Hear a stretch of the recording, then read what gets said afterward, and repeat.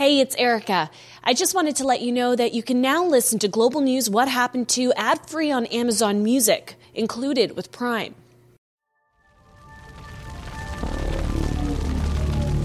On an unusually hot spring day in 2016, a fire was spotted in a dense, dry forest.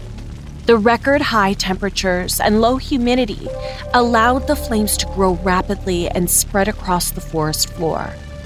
The air became thick with smoke, turning the sky a hazy orange. Nicknamed the Beast, the wildfire tore through communities in northern Alberta, and in just a few days it consumed everything in its path as it crept towards a city of 80,000 people and forced them out of their homes. There were mass evacuations.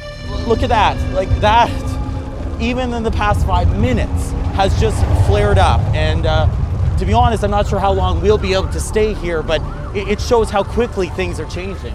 And there was mass destruction that reduced much of the community to ash. I'm Erica Vella, a journalist for Global News. Today, I go back to that city and speak with first responders and community members whose lives were disrupted 6 years ago to find out what happened to the Fort McMurray wildfire.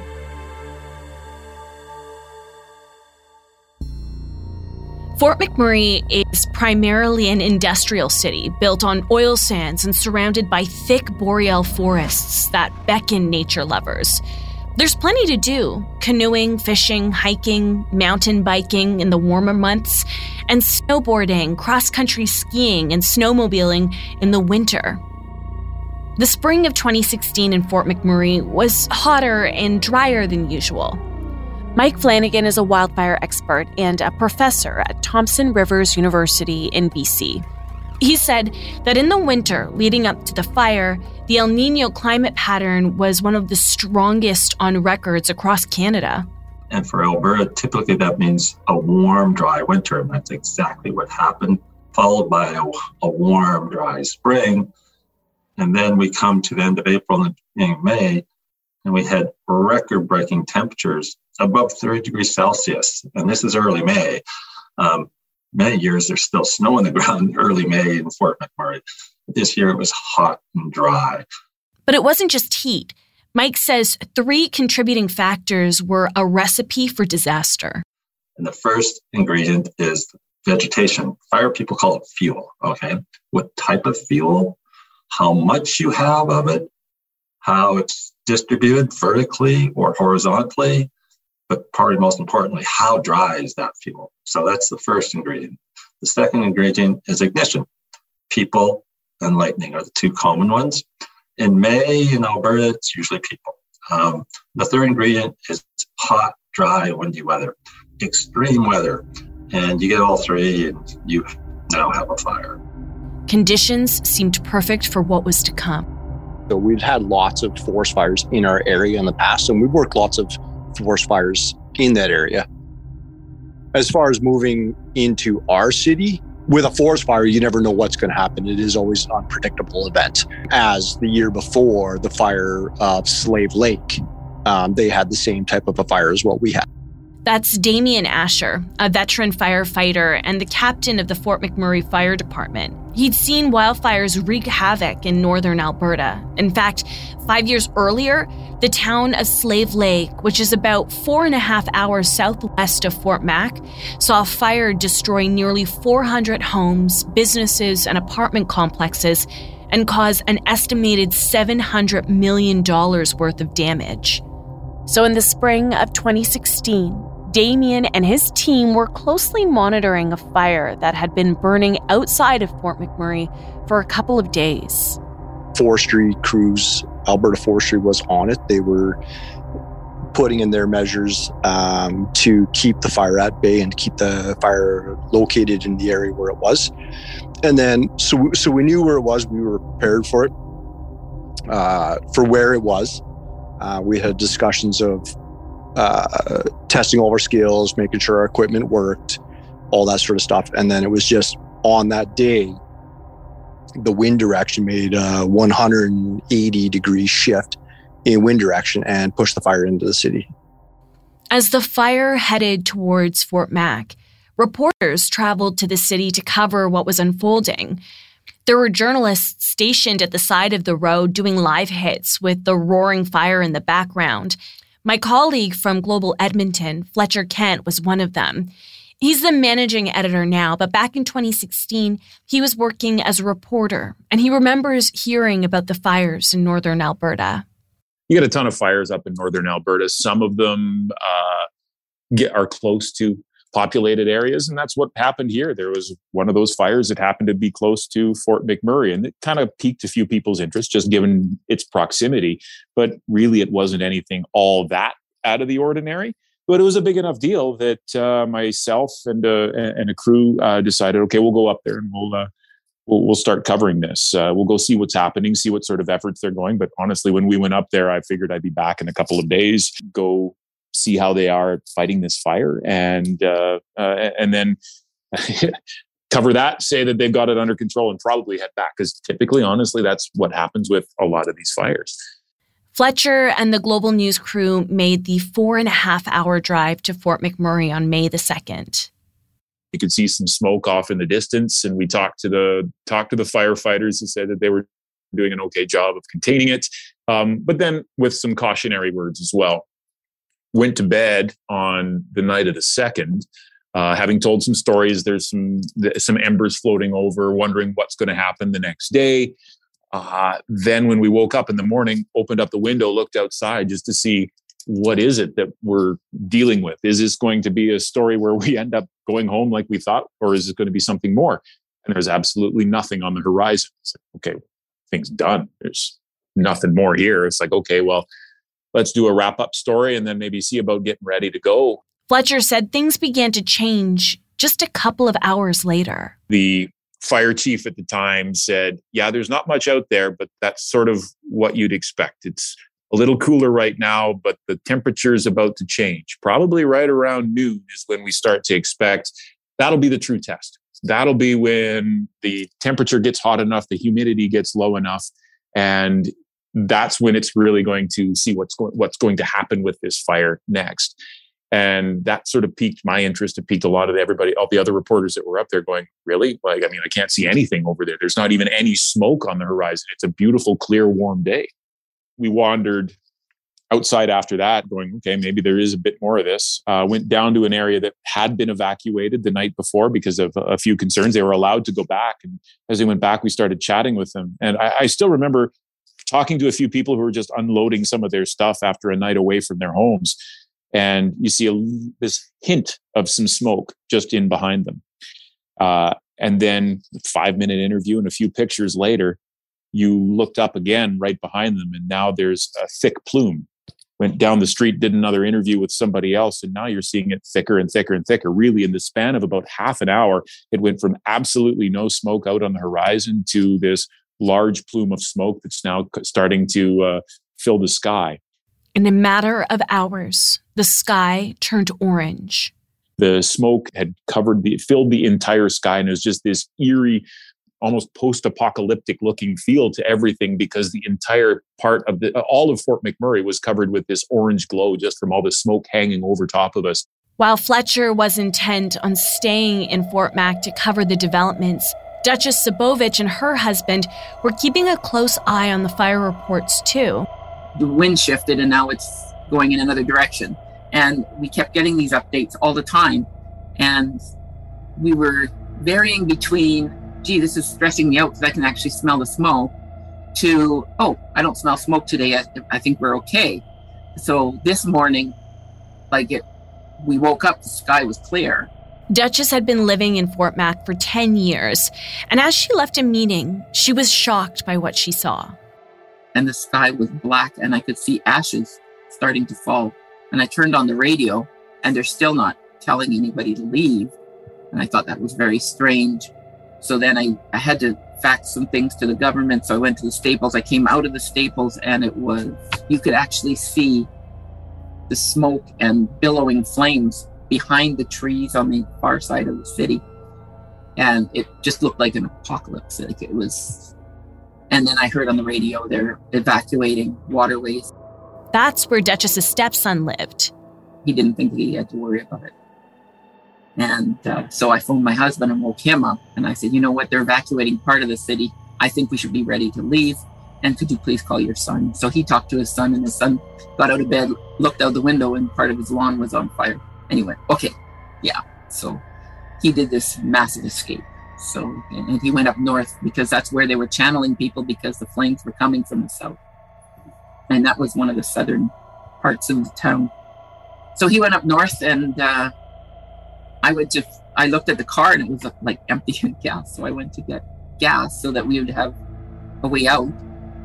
And the lineup, there was one gas station that had already exploded, so it was gone. There was another one that was already out of gas because people were filling up and going. And the one near our home, I went there, the lineups were probably 10 blocks in every direction. And there is no way I was going to get there in time.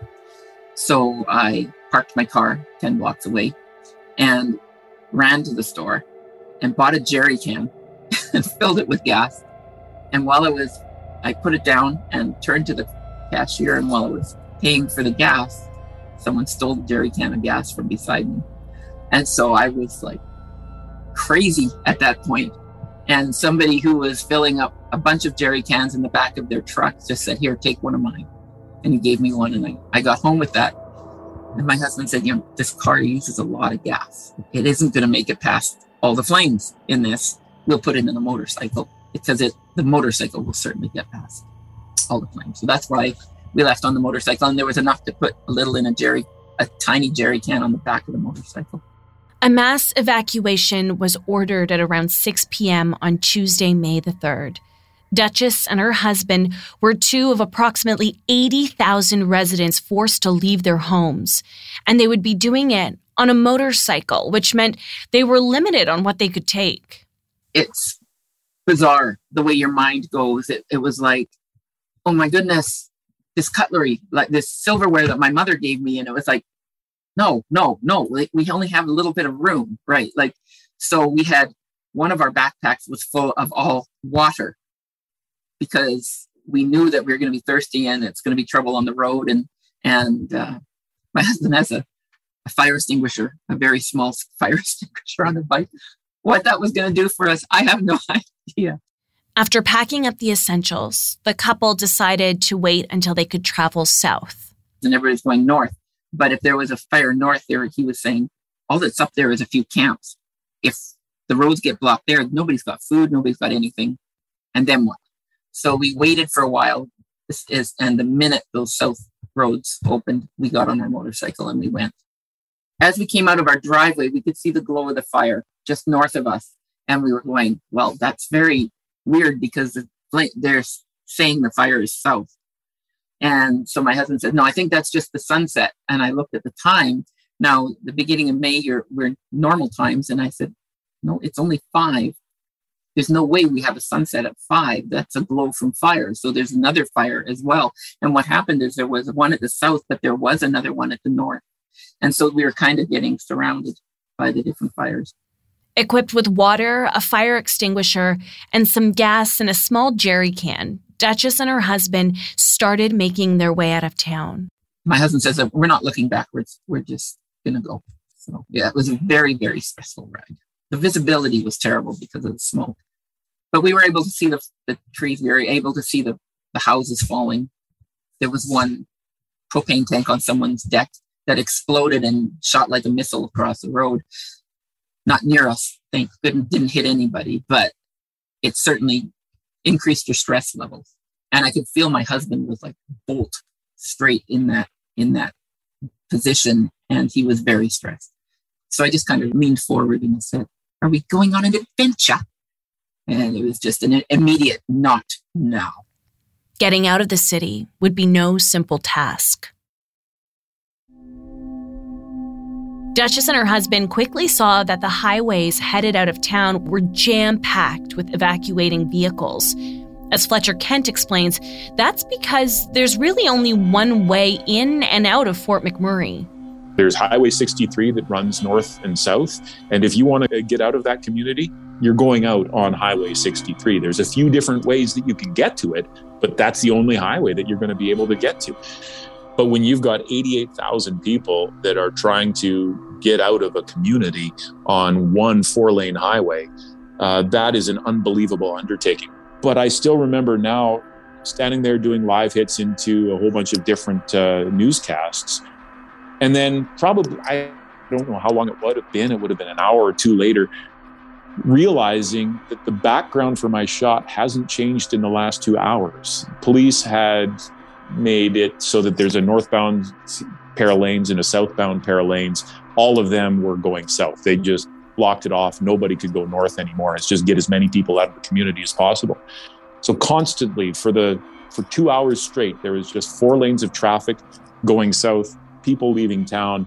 That didn't stop. There was no lull. It was just a constant stream of traffic, and it just didn't change. It was just incredible. As residents escaped, first responders like firefighter Damien Asher turned to face the growing flames. Once we moved in the area, the fire moved in really fast. And it just, it come in like a big wave. It was super dry that year, so it was just a big wave of fire that come up out of the trees. And as it come up and crowned out of the trees, it threw a lot of debris into the residential zones. A lot of burnt embers were landing in houses, backyards, on decks and stuff like that, lighting houses on fire. So we had lots of fires in multiple areas, not just at the face of where the fire was. Obviously, Fort McMurray's a wide spread out city. We have lots of different subdivisions and stuff like that within our city. So we had multiple things going on in different locations. So we put as much resources in place to say we're prepared for a whole entire subdivision on fire wouldn't be the case. But we are prepared to fight a residential fire for sure. Just we had more fires happening than manpower that we had. And then we ran into problems of areas where fire was surrounding us in all directions. So we had to move out and put firefighters into safe locations to be able to fight these fires. The fire did not relent. For days, Damien and other firefighters tried to stunt its rapid growth. It went on from Tuesday all the way till Friday. We had fire departments from all across Alberta came up to support us to help spread the workload out across the whole entire city through different departments to help extinguish these fires. There was no real rest time. Everybody, a quick nap in the back of the fire truck on the side of the road while someone else was performing a task. Just try to get a little bit of catch up where you could, but nobody returned to their houses. Nobody had time to take a break to go home and do whatever needed to be done there. It seemed like nothing could stop the fire's path of destruction.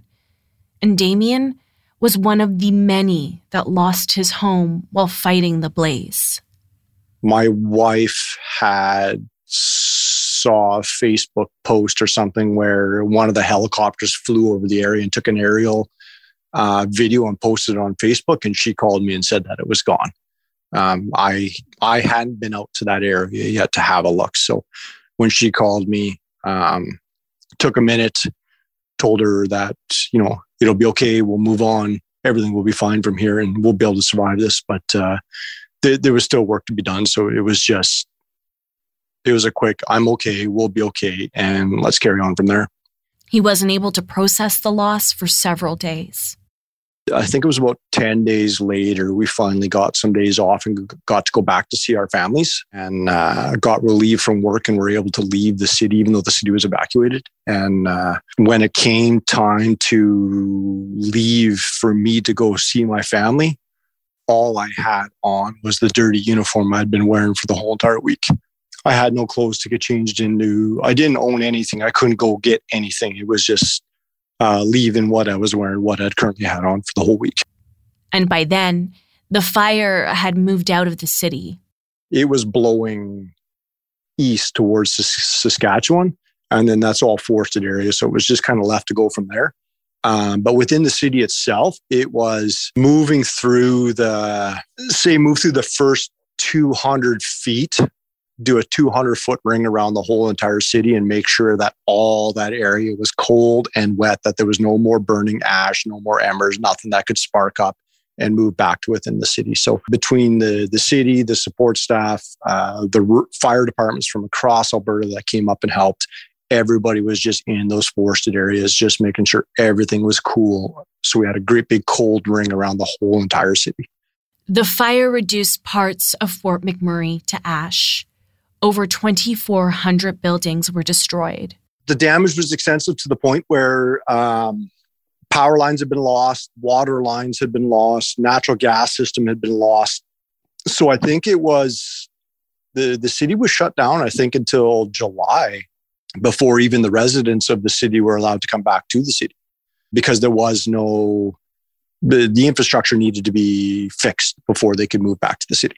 Damien's family didn't move back to Fort McMurray until summer 2016.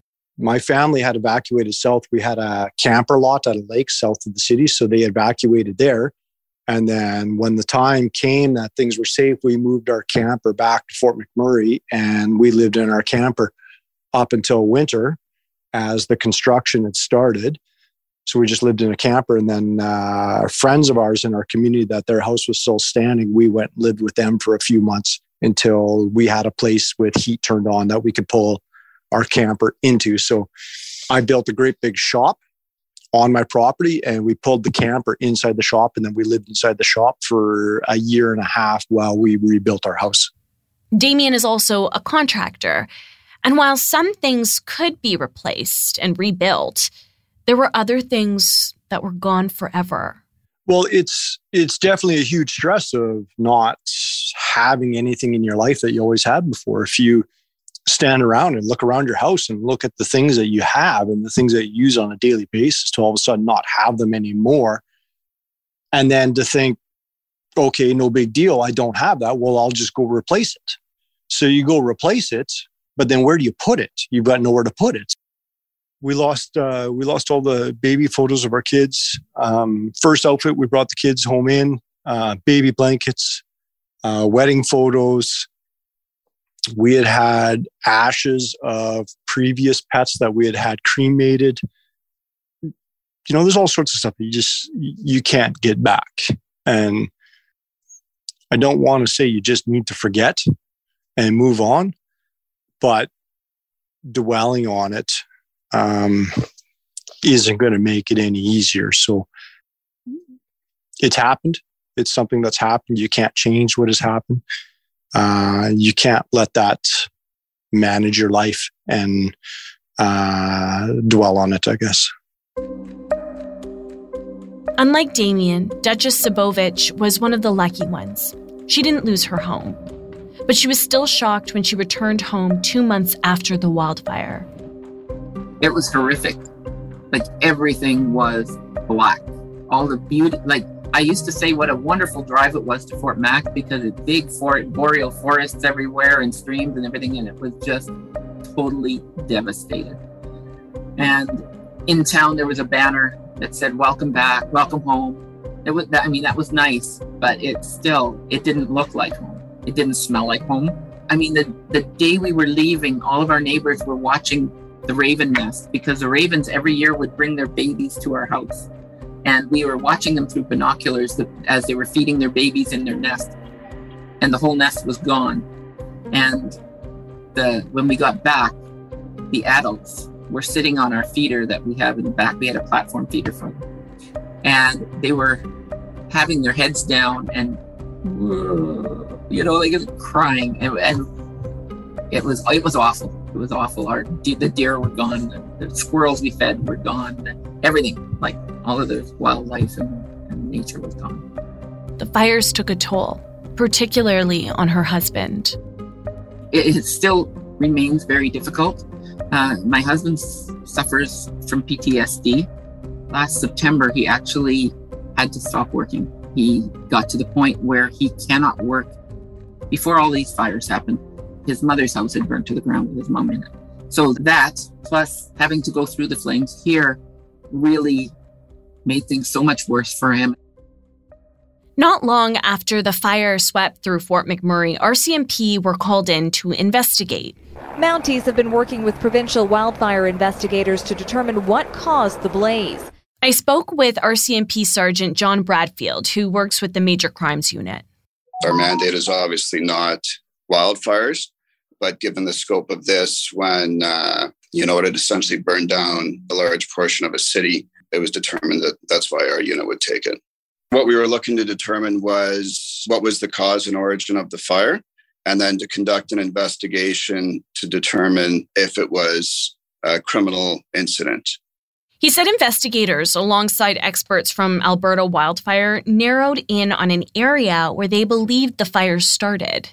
It's a wooded area that had like recreational trails. Like it had industrial use and recreational use in the area of it. Their next task was to find out the cause of the fire. The only natural cause of a wildfire is lightning strikes, right? So that's where, again, Alberta Wildfire has quite a robust lightning detection system set up that's in place. So once we determined where the fire started, we were able to speak with them and confirm that there was no thunderstorms, no lightning detected in the area of where the fire started. So by ruling that out, by eliminating a thunderstorm or lightning strike, then like by process of elimination, we're down to, okay, it's human caused, which can be, from a number of like human activities, ranging, from accidental, like inadvertent, to something that could be criminal, right? So that's essentially the progression of what we're looking into. Human-caused fires, right, could start from lots of things. So like it could be an arson, could be an unattended campfire that, is just left and carries on. And then residential and industrial activities, like any type of burning, could cause a wildfire, and as well as recreational stuff like ATVs. Though RCMP created a tip line with the hopes of shedding light on how the fire started, it's been 6 years and the cause remains unknown. We'd like to hear from anyone who has any information about the Fort McMurray wildfires, to contact the RCMP or Crime Stoppers.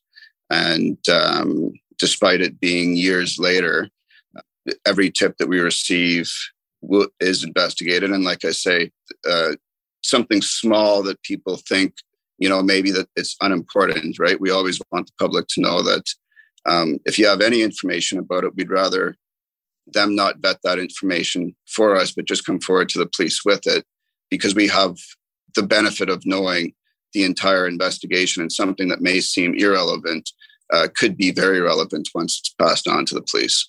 That's because it remains unclear if this was accidental or arson. Wildfire expert Mike Flanagan says that although people moved back in 2016, the fire wasn't officially put out until 2017. So it spread through the town on May 3rd and 4th, 2016.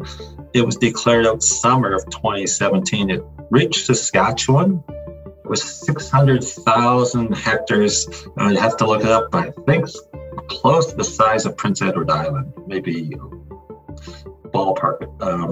So really a large chunk of real estate. And the reason it lasted so long is that fires can smolder, and particularly in what we call peatlands. Peatlands are organic material, 40 centimeters or more, often sphagnum mosses. If you've been to a landscaping store, they have those bags of peat moss. Well, they can smolder right through winter. And then in spring, the snow melts and it gets warm and dry again, and that pops up. It's still alive. So it takes a while to put out. It's possible that, these hot spots, you get hot, dry, and windy, and sparks blow and it starts spreading again. So it takes a while before, especially if it's such a large area, it's more likely to hit some of these peatlands where it can smolder for periods. And, I mentioned I was in Fort McMurray about 3 weeks after the start of the fire, and there were still smoldering spots within the community in the forest. And so this is typical. And there was even new vegetation coming up almost right beside the smoldering spot, which is just Mother Nature doing her thing. Mike said the impact of the fire spanned well beyond the actual flames. Recently burned areas are more likely to flood and cause mudslides and debris flows. So you've got the direct impacts of fire, you've got the indirect impacts of smoke, and then you got that cascading impacts from potential, increased likelihood of flooding and mud debris flows in recently burned areas. In April 2020, almost 4 years to the day, 13,000 people were forced to flee Fort McMurray when ice jams in the Athabasca and Clearwater rivers caused them to overflow their banks. 1,200 structures were damaged. It's something Fletcher Kent also covered. Trauma is certainly something that would describe these last few years for a lot of people that may have been living in Fort McMurray. I did speak to one woman whose house did burn the first time around. And then when she came back, it had flooded the second time around, a few years later when the floods came through. It's a lot. Like, I think is what you said. This has been something that has tested the resilience of that community. And they do, honestly, every time I go back there, there's just this, there's a different kind of a spirit in there. Firefighter Damien Asher agrees. Fort McMurray's strength is in its people. It was inspiring to see everybody stepping forward just to try and help to make the process go a little bit easier, a little bit faster for everybody to get friends and neighbors back to town. Because not only was it that people lost their house, people lost friends, people lost the people that they would, not lost people, but people weren't back in the city that you would normally hang out with your friends and family, your kids' friends. And the schools were a little bit empty because people hadn't returned. So everybody wanted to help partake and help out to make that faster so that everybody could get back to the city and have what they had before. At the time, the 2016 wildfire was the costliest natural disaster in Canadian history, with over $3.7 billion worth of insurance claims, and the final cost, which included repairs and rebuilding, was almost at $9 billion. Mike Flanagan says that in the wake of that devastation, Wood Buffalo Municipality, the second largest municipality in Alberta, which oversees the city of Fort McMurray, implemented a new program to help protect them. We can't make communities or home fireproof, but we can make more resilient. The problem is you can do everything right, and everyone in the block can do everything right. Fire is opportunistic. It's probing, it's searching for a place to spread. It only needs one, and once it finds it, it has a beachhead. And then it can spread structure to structure. So you're only as strong as your weakest link. So that's the scary part. And the fact that these embers can carry 2 kilometers.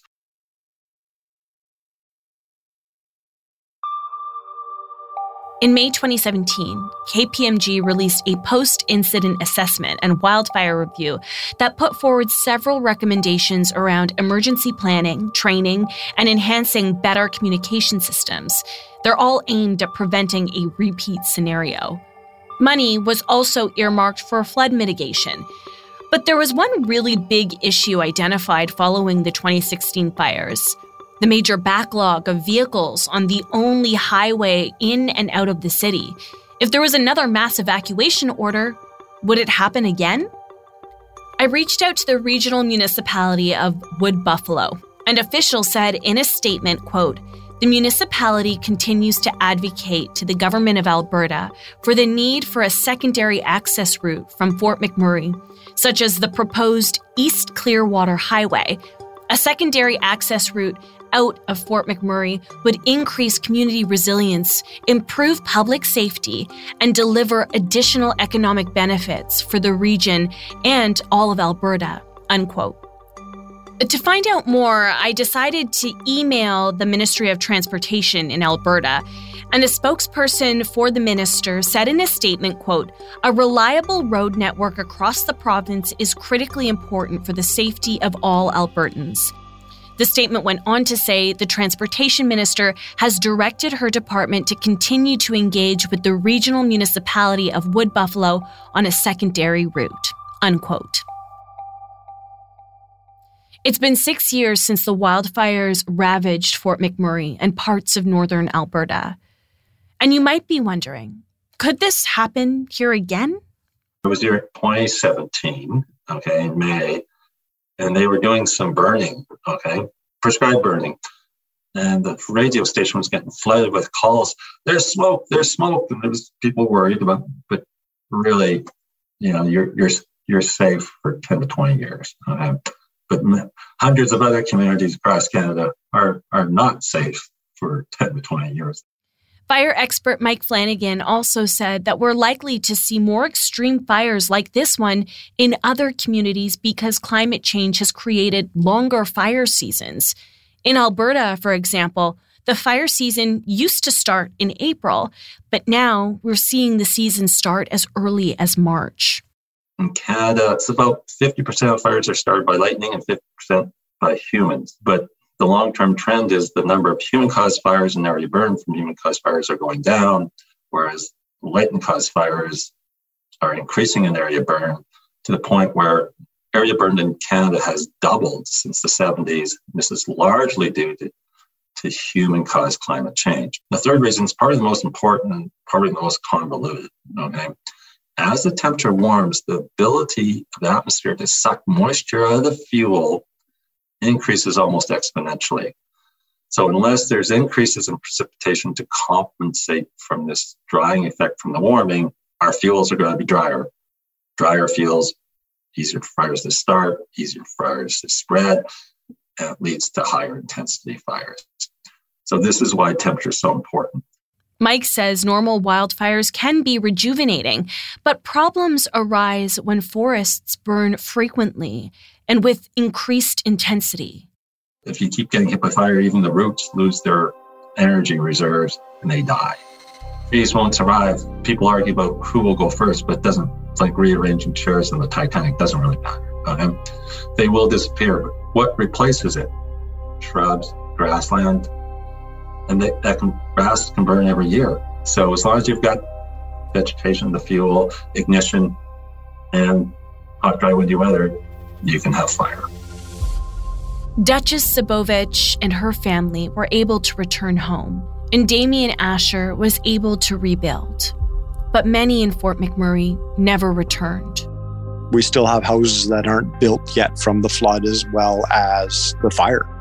It's a slow process to return, and everybody's different on their own, right? Everybody needs to take time to process themselves. But everybody here is supportive of those decisions, and everybody's supportive to help out and to try and make things easier.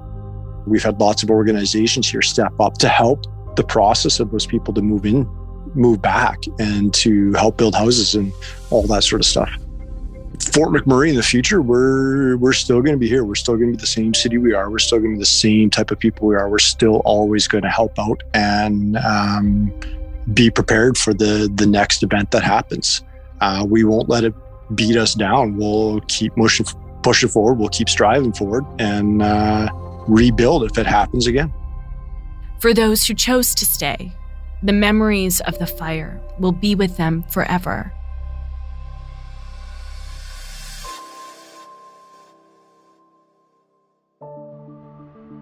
Thank you for joining me this week. I wanted to take a moment to thank Global News Managing Editor Fletcher Kent and Duchess Sabovich for sharing their stories. And thank you goes to Damien Asher and all those on the front lines who were working during this time in Fort McMurray. You can read more about it in the book Inside the Inferno, a firefighter's story of the brotherhood that saved Fort McMurray, which Damien co-wrote with some colleagues.